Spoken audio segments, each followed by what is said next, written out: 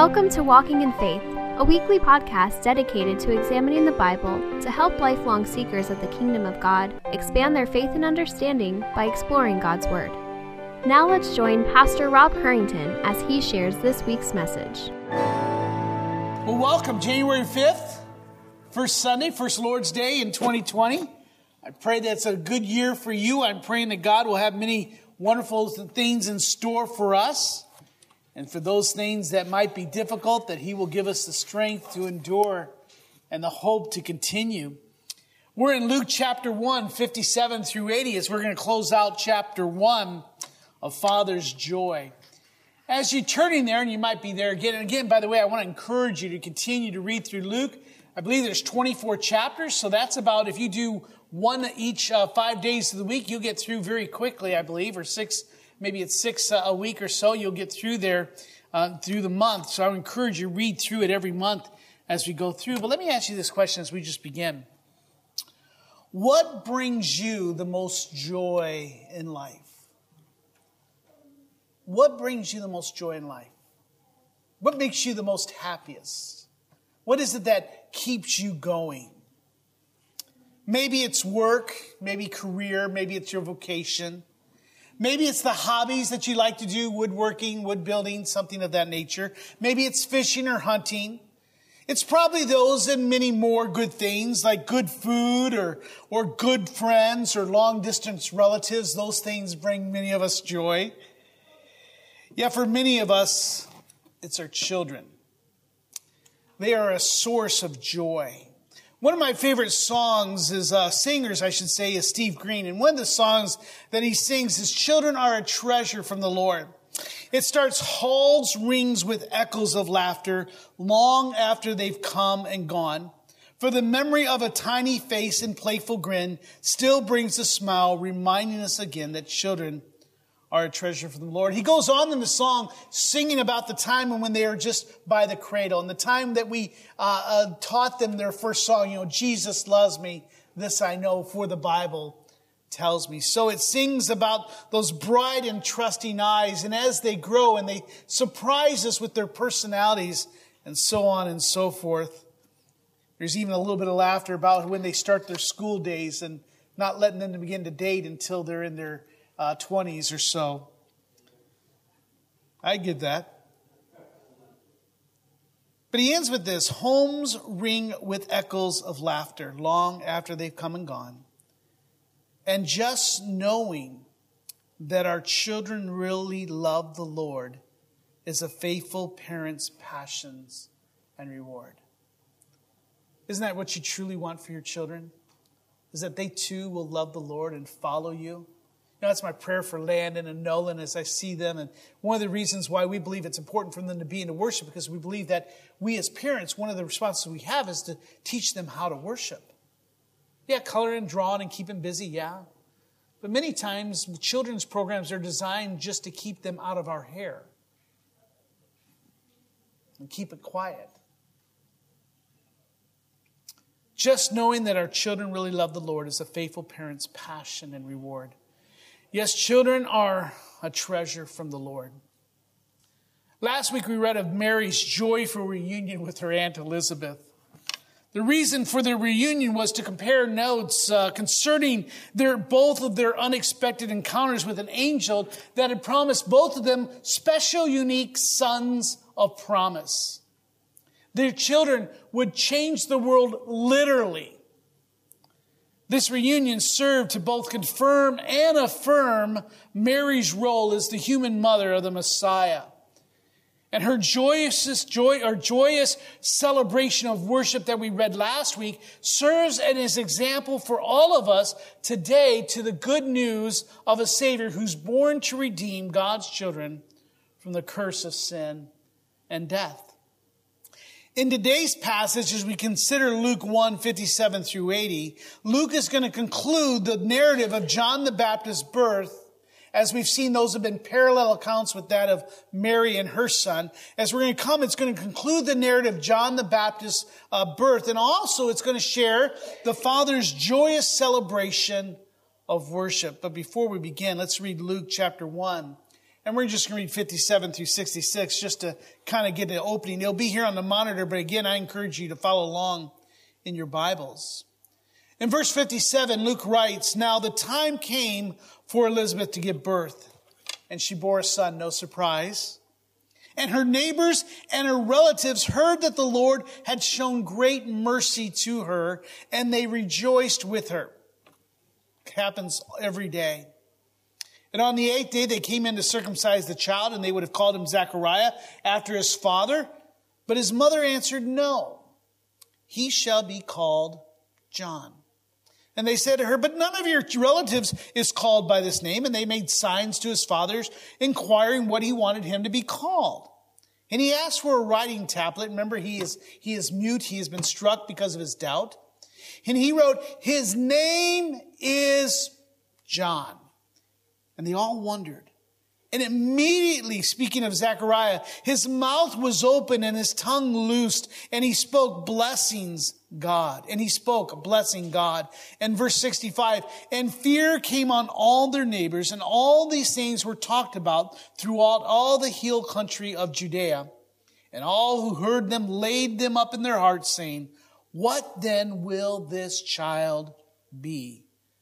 For the hand of the Lord was with him." Father, for those of us who are parents, we have asked this question: what then will this child be? We rejoice at the sound. We were just rejoicing at the sound and the words and the pictures of Dustin and Sarah bringing in little Zephaniah. And what a wonderful little son. Thank you so much. And I know they're not here anymore, but for so many of us, they're still part of our heart and our family. And Father, you have blessed this church with children, and I know you're going to bless even further. And Father, so we can understand a father or a mother's joy at the birth of a child. But Father, help us as we wrestle with this portion of Scripture of what it means to us. This birth of John the Baptist, a strange young man who comes to prepare the way of the Lord. And then also this song of praise of Zechariah. And Father, open our hearts, bring down diminish any distraction, keep us here rooted in our seats, and our hearts attentive as our ears are opened and our eyes are looking forward to the Spirit's work, and may we respond obediently to his call. We praise in Christ's name. Amen. Here in this passage, we read of two unexpected parents receiving their promised son with joy and obedience, Elizabeth and Zechariah. This passage concludes Luke's narrative of the birth of John the Baptist, that promised messenger who would prepare the way of the Messiah. This serves to give us certainty of John the Baptist's miraculous origins, his fulfillment of a 400-year-old prophecy, and his purpose in God's plan of redemption.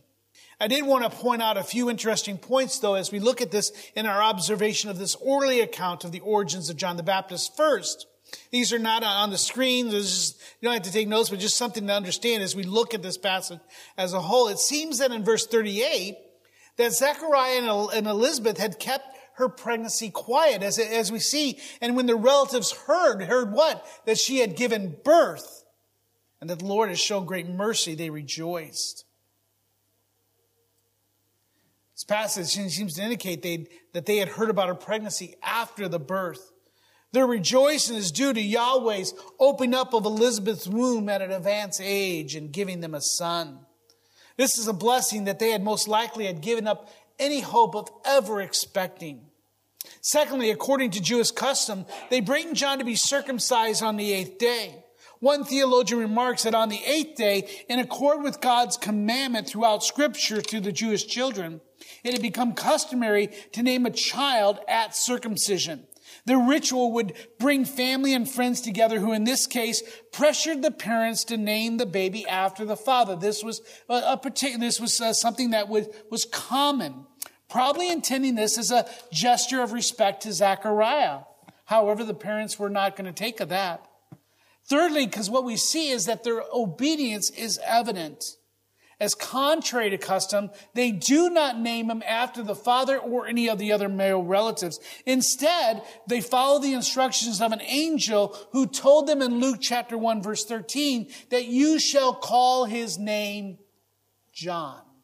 So we see the obedience of both Zechariah and Elizabeth. Fourthly, we read that after 9 months of forced silence due to his doubting of the angel's proclamation, that Zechariah's voice returns when he agrees with his wife to name the child John. Luke writes that immediately Zechariah was able to speak, and his words and praise were of praise and worship of God. Now, also what's not given here is it almost seems like maybe that the angel not only struck him not able to speak, but he may not able to hear, as we see as they're making signals to them as he's trying to communicate. Whether he could hear or not, we're not told, but it almost seems like maybe he was struck both deaf and mute. But fifthly, as we just look at this passage of Scripture, the narrative concludes by describing the response of the relatives and neighbors to the birth of John the Baptist and Zechariah's healing, that it becomes the talk of the town as they wondered about the uniqueness of John and God's plan for him. It seems like this might have followed John throughout his life. Who is he? Why was he born in this way? What is this about John? And maybe he was an odd child after a while, as he seems to be kind of a loner, and we find he winds up in the desert later in his life. But what type of child would this be? Now, each week, as you and I consider a passage of Scripture, I usually follow a typical pattern. I give an observation, and this is, by the way, this is how we all should look at the Scripture and do it, is we observe the Scripture. As you read, you observe, and you look at the different facts and things that are most obvious. What is this passage talking about? Who is it written to? Who's writing it? So on and so forth. Who's the characters, the settings, and so forth. And then we spend some time interpreting it and then applying it. Well, today I plan on doing so as well with just a little bit of a twist. And that'll become apparent as we get to it. You see, it's important for us not only to observe what the passage says, but it's important for you and I to know and understand what each passage means. That's really important when we come to it. And I want to concur here and add on to what Landon was sharing earlier. Small groups, that's what we do. On Friday night, we get together and we're going to take Luke chapter 1, 57 through 80, and we're going to look at it more fully. We want to understand what it means. And I want to take time to do that. It's so important. So in your reading, again, you're to interpret. But here's the key. Young people, if you're taking notes, write this down. The Scripture is not for private interpretation. Now, that's probably a big phrase for you to write down. So parents, help them with this either now or later. Is that the Bible does not mean what you think it means. What is it, that Princess Bride? That word does not mean what I think you think it means. It's not for private intent. And many small groups or many Bible studies go astray when we say, well, what does this passage mean to you? Your answer, by the way, is whatever it meant to the Holy Spirit and to the author. You see, Scripture is not up to private interpretation, but to the author's interpretation. In this case, the author is the Holy Spirit and what he's communicating and revealing to us through the human author, Luke. So it has one meaning. The passage is trying to reveal and communicate something to us that's important. And as we learn from the opening message, Luke is writing that you and I may have certainty about the life of Christ. Now, in this case, Luke is confirming the origin, the calling, the plan, and the purposes that John the Baptist will play in the redemption story or chapter of the Bible story. John is going to play an integral part, so we're being introduced, we're understanding his origin, we understand what God's calling in his life, his plan and purpose. So chapter 1 has done that for us. Now it's just confirmed, yes, he was born. The miraculous birth of John here, what we're going to see, the miraculous birth of John is going to prompt his father to praise and worship Yahweh. And that's important as we continue through this. So here's 2 points that I want to make for interpretation. What are we to understand about this passage? And this is on the monitor. Number 1. Is that this passage, Zechariah praises God for the Messiah who brings deliverance. He praises God for the Messiah who brings deliverance. Look with me at verse 68. He says, "Blessed be the Lord God of Israel, for he has," and you can underline this in your Bible, "for he has visited and redeemed his people, and has raised up a horn of salvation for us in the house of his servant David. Now, this is not speaking about John. John is not of the house of David. He is a Levite. The house of David is from Judah. This will be Jesus. But he's saying here, he's praising because he understands John and will have a role. Look at verse 70. As he spoke by the mouth of his holy prophets from of old, that we should be saved from our enemies and from the hand of all who hate us, to show the mercy promised to our fathers and to remember his holy covenant, the oath that he swore to our fathers Abraham to grant us, that we, being delivered from the hand of our enemies, might serve him without fear in holiness and in righteousness before him all our days. So when the people say, what then will this child be? As your child is born, you say, what type of child will this be? In the case of John, we find out is that he's going to be the preparer because he praises God for the Messiah who brings deliverance. Yahweh's faithfulness is on full display as he fulfills his promise to Israel, to David, and to the prophets of old. He praises God for his deliverance, his mercy, and his remembrance of his people that has suffered much under centuries of Gentile rule. This promise goes not only back to Abraham, though he ends with Abraham, but it also goes back, as you and I know, to Adam and Eve in Genesis chapter 3. You see, Zechariah understands that his son is just the first player to enter into the redemption chapter, that he will prepare the way. And so he's praising God for his faithfulness for the Messiah that brings deliverance. He understands that this fulfilled promise includes that you and I must submit and serve God in holiness and righteousness without any fear of condemnation and wrath. Oh, what a way to live. We spoke about that earlier during communion. Can we pray that way? Can you live your life without fear of condemnation? Can you live your life in righteous holiness, knowing that you and I cannot do that outside of Christ, who gives us our righteousness, who makes us holy? That's where confession comes in, and understanding that there's no condemnation. That's a father's joy. He knows his son's role in this chapter. The second thing that we see is for Zechariah's joy, a father's joy.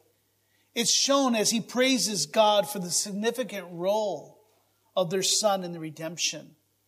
His son will play a role. Look, read with me silently as I go to verse 76. And he says, and you, child, speaking of his own, you will be called the prophet of the Most High. For you will go before the Lord to prepare his ways, to give knowledge of salvation to his people and the forgiveness of their sin.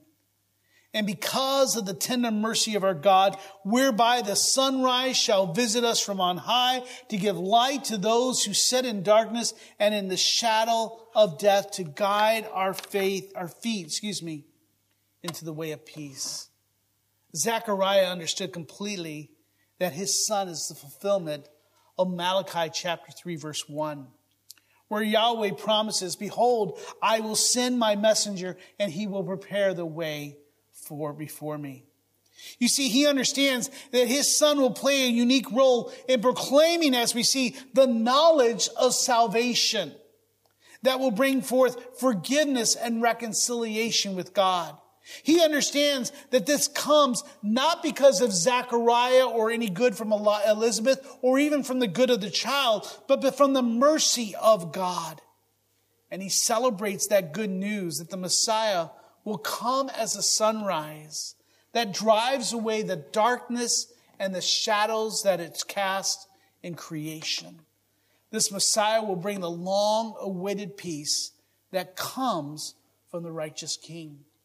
And so that's where I wanted to stop with my interpretation for the moment. For as we see here, Zechariah understands exactly who his child is. And here is where my message changed this week. As I began preparing for this message this past Monday, I thought I had a pretty good idea of where it was going, what it meant, and how I was going to apply it.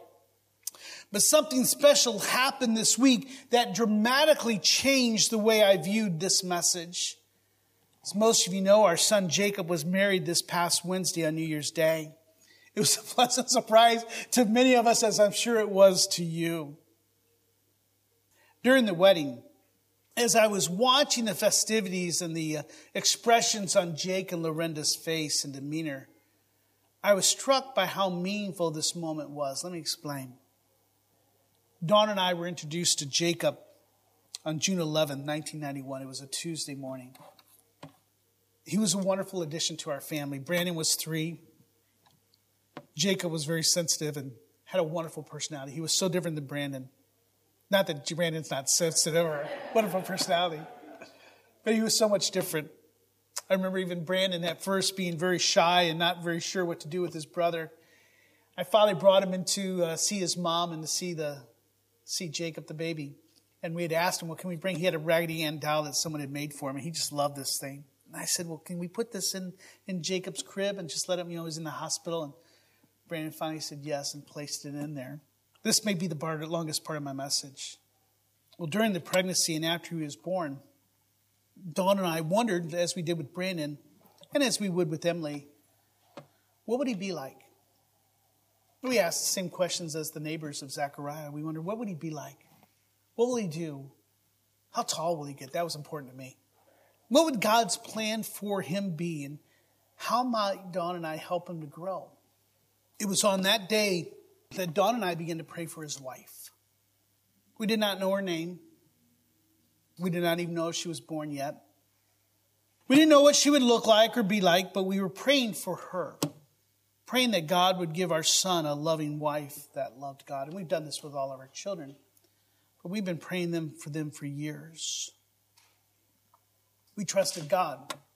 Now, as our children grew older, we realized that we needed a new beginning. Things were very tough for us in the city that we were living in and the ministry we were at. It was difficult financially. It was difficult ministry-wise. God opened the door, and so we said, we need a new beginning for our family, and so we're going to move to California. So like the Beverly Hillbillies, we loaded up our truck and moved. Not to Beverly Hills, we moved to Anaheim. And we served up in Brea. That was in 2001. However, we thought that we were moving to California so that we could minister at a new church, start a new beginning. Yet as we're finding out today as Wednesday that God moved us to California because that's where our children's spouses were. We never thought that, did we? And God answered our prayers by bringing both Jake and Lorinda together in a very providential way. Not at church, not through some social group that they were, but just a general way that people meet each other through online dating. We've been praying for Lorinda for 28 years. Imagine Zechariah and Elizabeth had done for years, praying for a son, giving up hope that would ever happen. Well, watching them together was touching, to say the least. And I considered this passage unbelievable. This passage comes up as I'm sitting there watching them at the reception. And I finally couldn't hold my joy in seeing them together, praying for them for 28 years.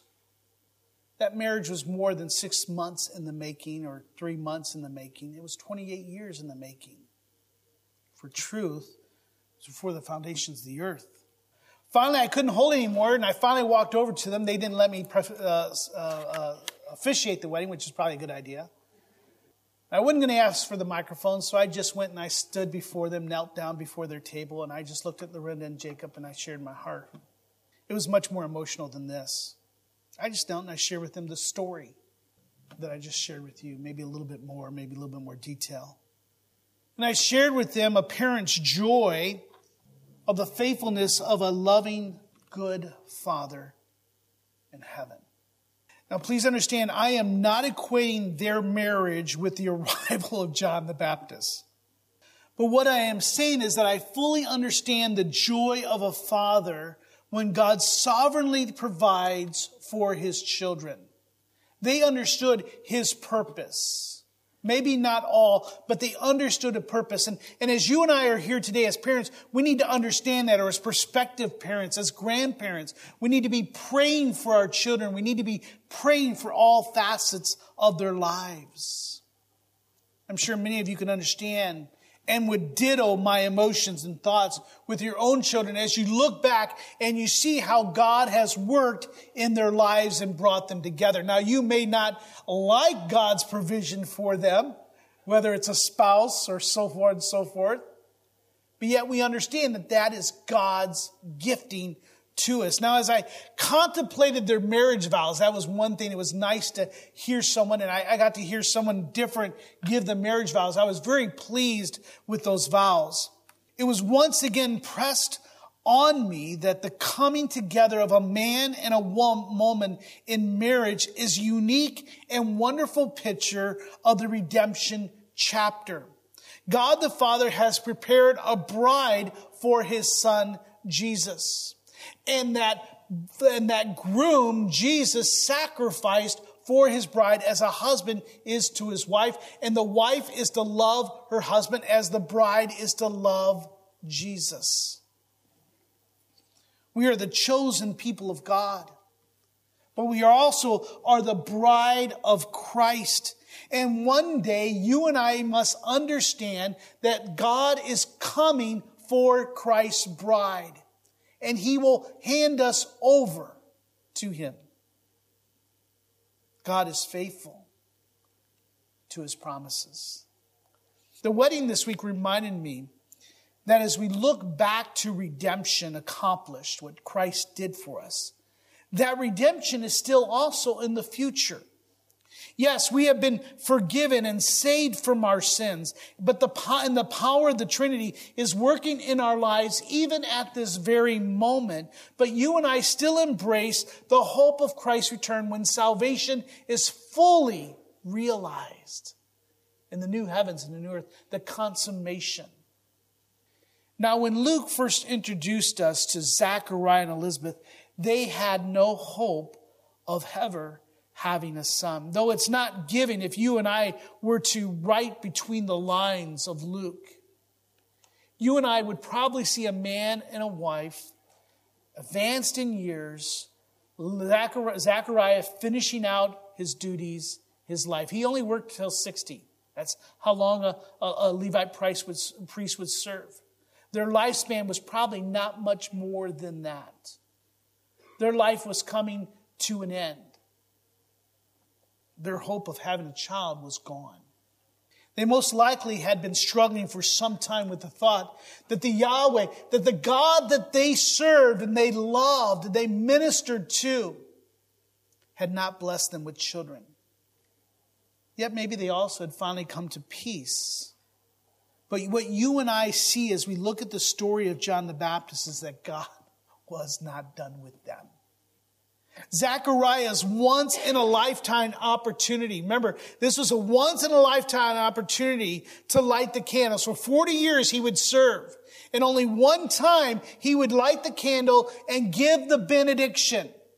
And here he was, late in that 40 years. He had never gotten the opportunity. Finally, the lot is given to him. And with joy, he approaches that. This is the highlight of his career. There's probably not much for him to live for afterwards. He was not looking forward to his children getting older. He was not looking forward to his child getting married or to having grandchildren in the older years of their life.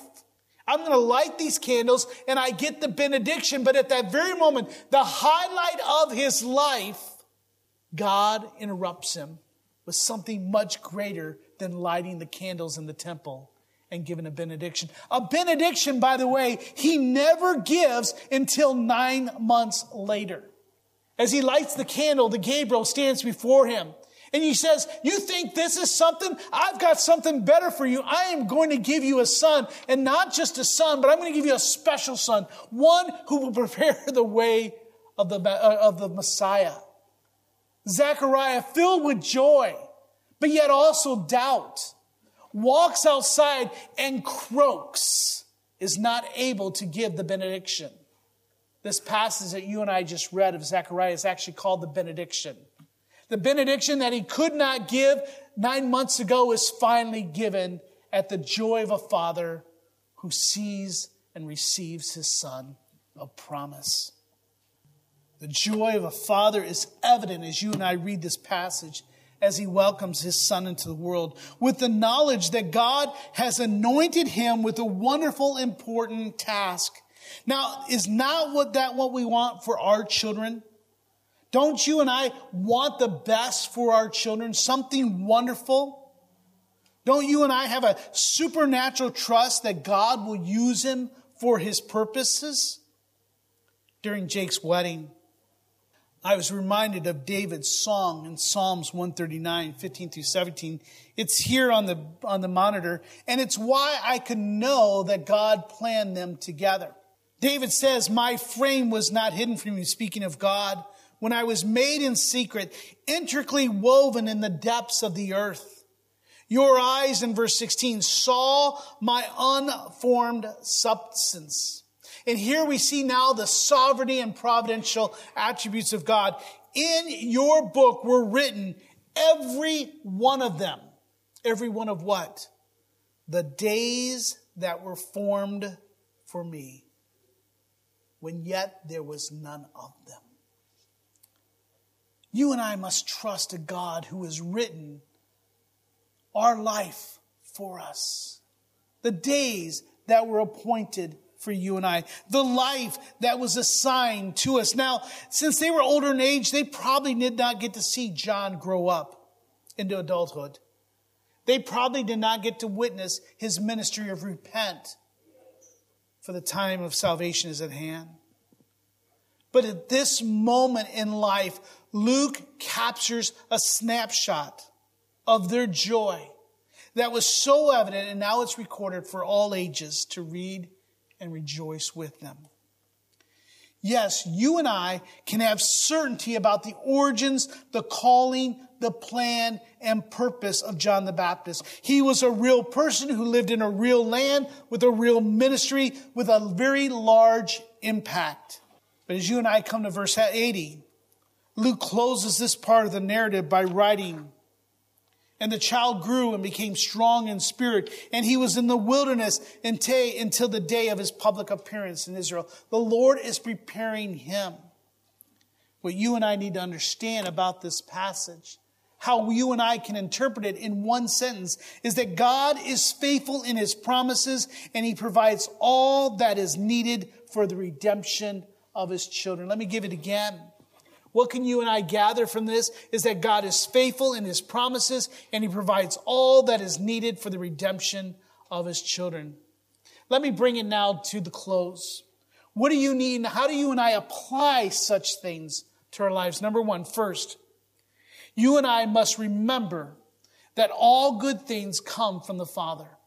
All good things. I love how Luke writes that the people, the neighbors and the relatives learned that her child, her pregnancy, was how the Lord had shown great mercy to her. You and I must never forget that everything that you and I enjoy and experience in this life comes as a gift from God. James reminds us in James 1:17 that every good and perfect gift is from above, coming from the Father of lights. This truth should cause us to rejoice not only for ourselves, but also for those that God bless when we are not blessed. We must remember that all good things come from the Father. Secondly, we must trust in the providence of the Father. We must trust in the providence of the Father. I know I have just beaten this down, but I need us to get it.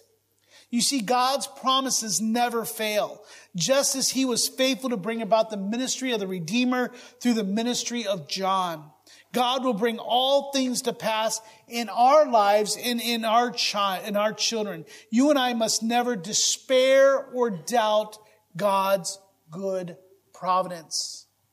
Whatever life he assigned us to, whatever gifts, we must trust in the providence of the Father, even when he withholds a blessing for a time. We must trust in the providence of God. And then thirdly and lastly, you and I must rejoice in the plan of the Father. As a parent, it can be difficult raising children. We are worried that we might mess up and ruin their lives, right? We are worried that we might make the wrong decision or prevent them from reaching their potential. You and I find ourselves making the same mistake as every parent before us. We think that we are their savior. And we try to prevent anything bad from happening. We try to save them. We try to do all these things. We want to make everything okay. And that's understandable. But yet, we must rejoice in the plan of the Father, in the good and the bad. You and I must trust God that God will accomplish His plan and their purpose for their lives. Let's consider John for a moment. This is not part of our message. And again, Zechariah and Elizabeth probably did not know this part of the story. But John would lose his ministry. John would lose his freedom. John would lose all of his disciples to Jesus. And lastly, John would lose his head and his life. So all that was gained was lost by the pettiness of a woman and a young child, and a king with no backbone. The joy of a father accepts the bad and the good. Could you imagine what his parents would have thought about John's life if they were alive to witness all that God had planned for them? They might have questioned, why did you give him to us, Father, if this is all that you're going to do? Let me ask you this. Are you ready to give your children over to the Father's will? Are you ready to do so even if it comes at the cost of martyrdom or persecution? Are you willing to give your child over to that? Let me also share with you who might be mourning this morning because God has not granted you children or grandchildren, or maybe a spouse or wife. Do not despair over God's sovereign will or His providence this morning. Embrace God's sovereign will and His promise, even in the hard, difficult times. Pray the prayer of Hannah. Pray the prayer of Isaac. Find peace in the here and now. Minister as faithful servants to the Lord of all creation in whatever way that God has assigned you to. But let us remember all these wonderful words as we close, found in Psalms 139, as we continue in that wonderful chapter in verse 17 and 18. Let us remember how precious to me are your thoughts, O God. How vast is the sum of them. If I could count them, they are more than the sand. I awake and I am still with you. Let us, with joy as a father, be thankful for that all that the Father has given us. With every head bowed and every eye closed, as the worship team comes on up, a little bit different message as we conclude Luke chapter 1. But we see a father's joy in that his son will be used by God.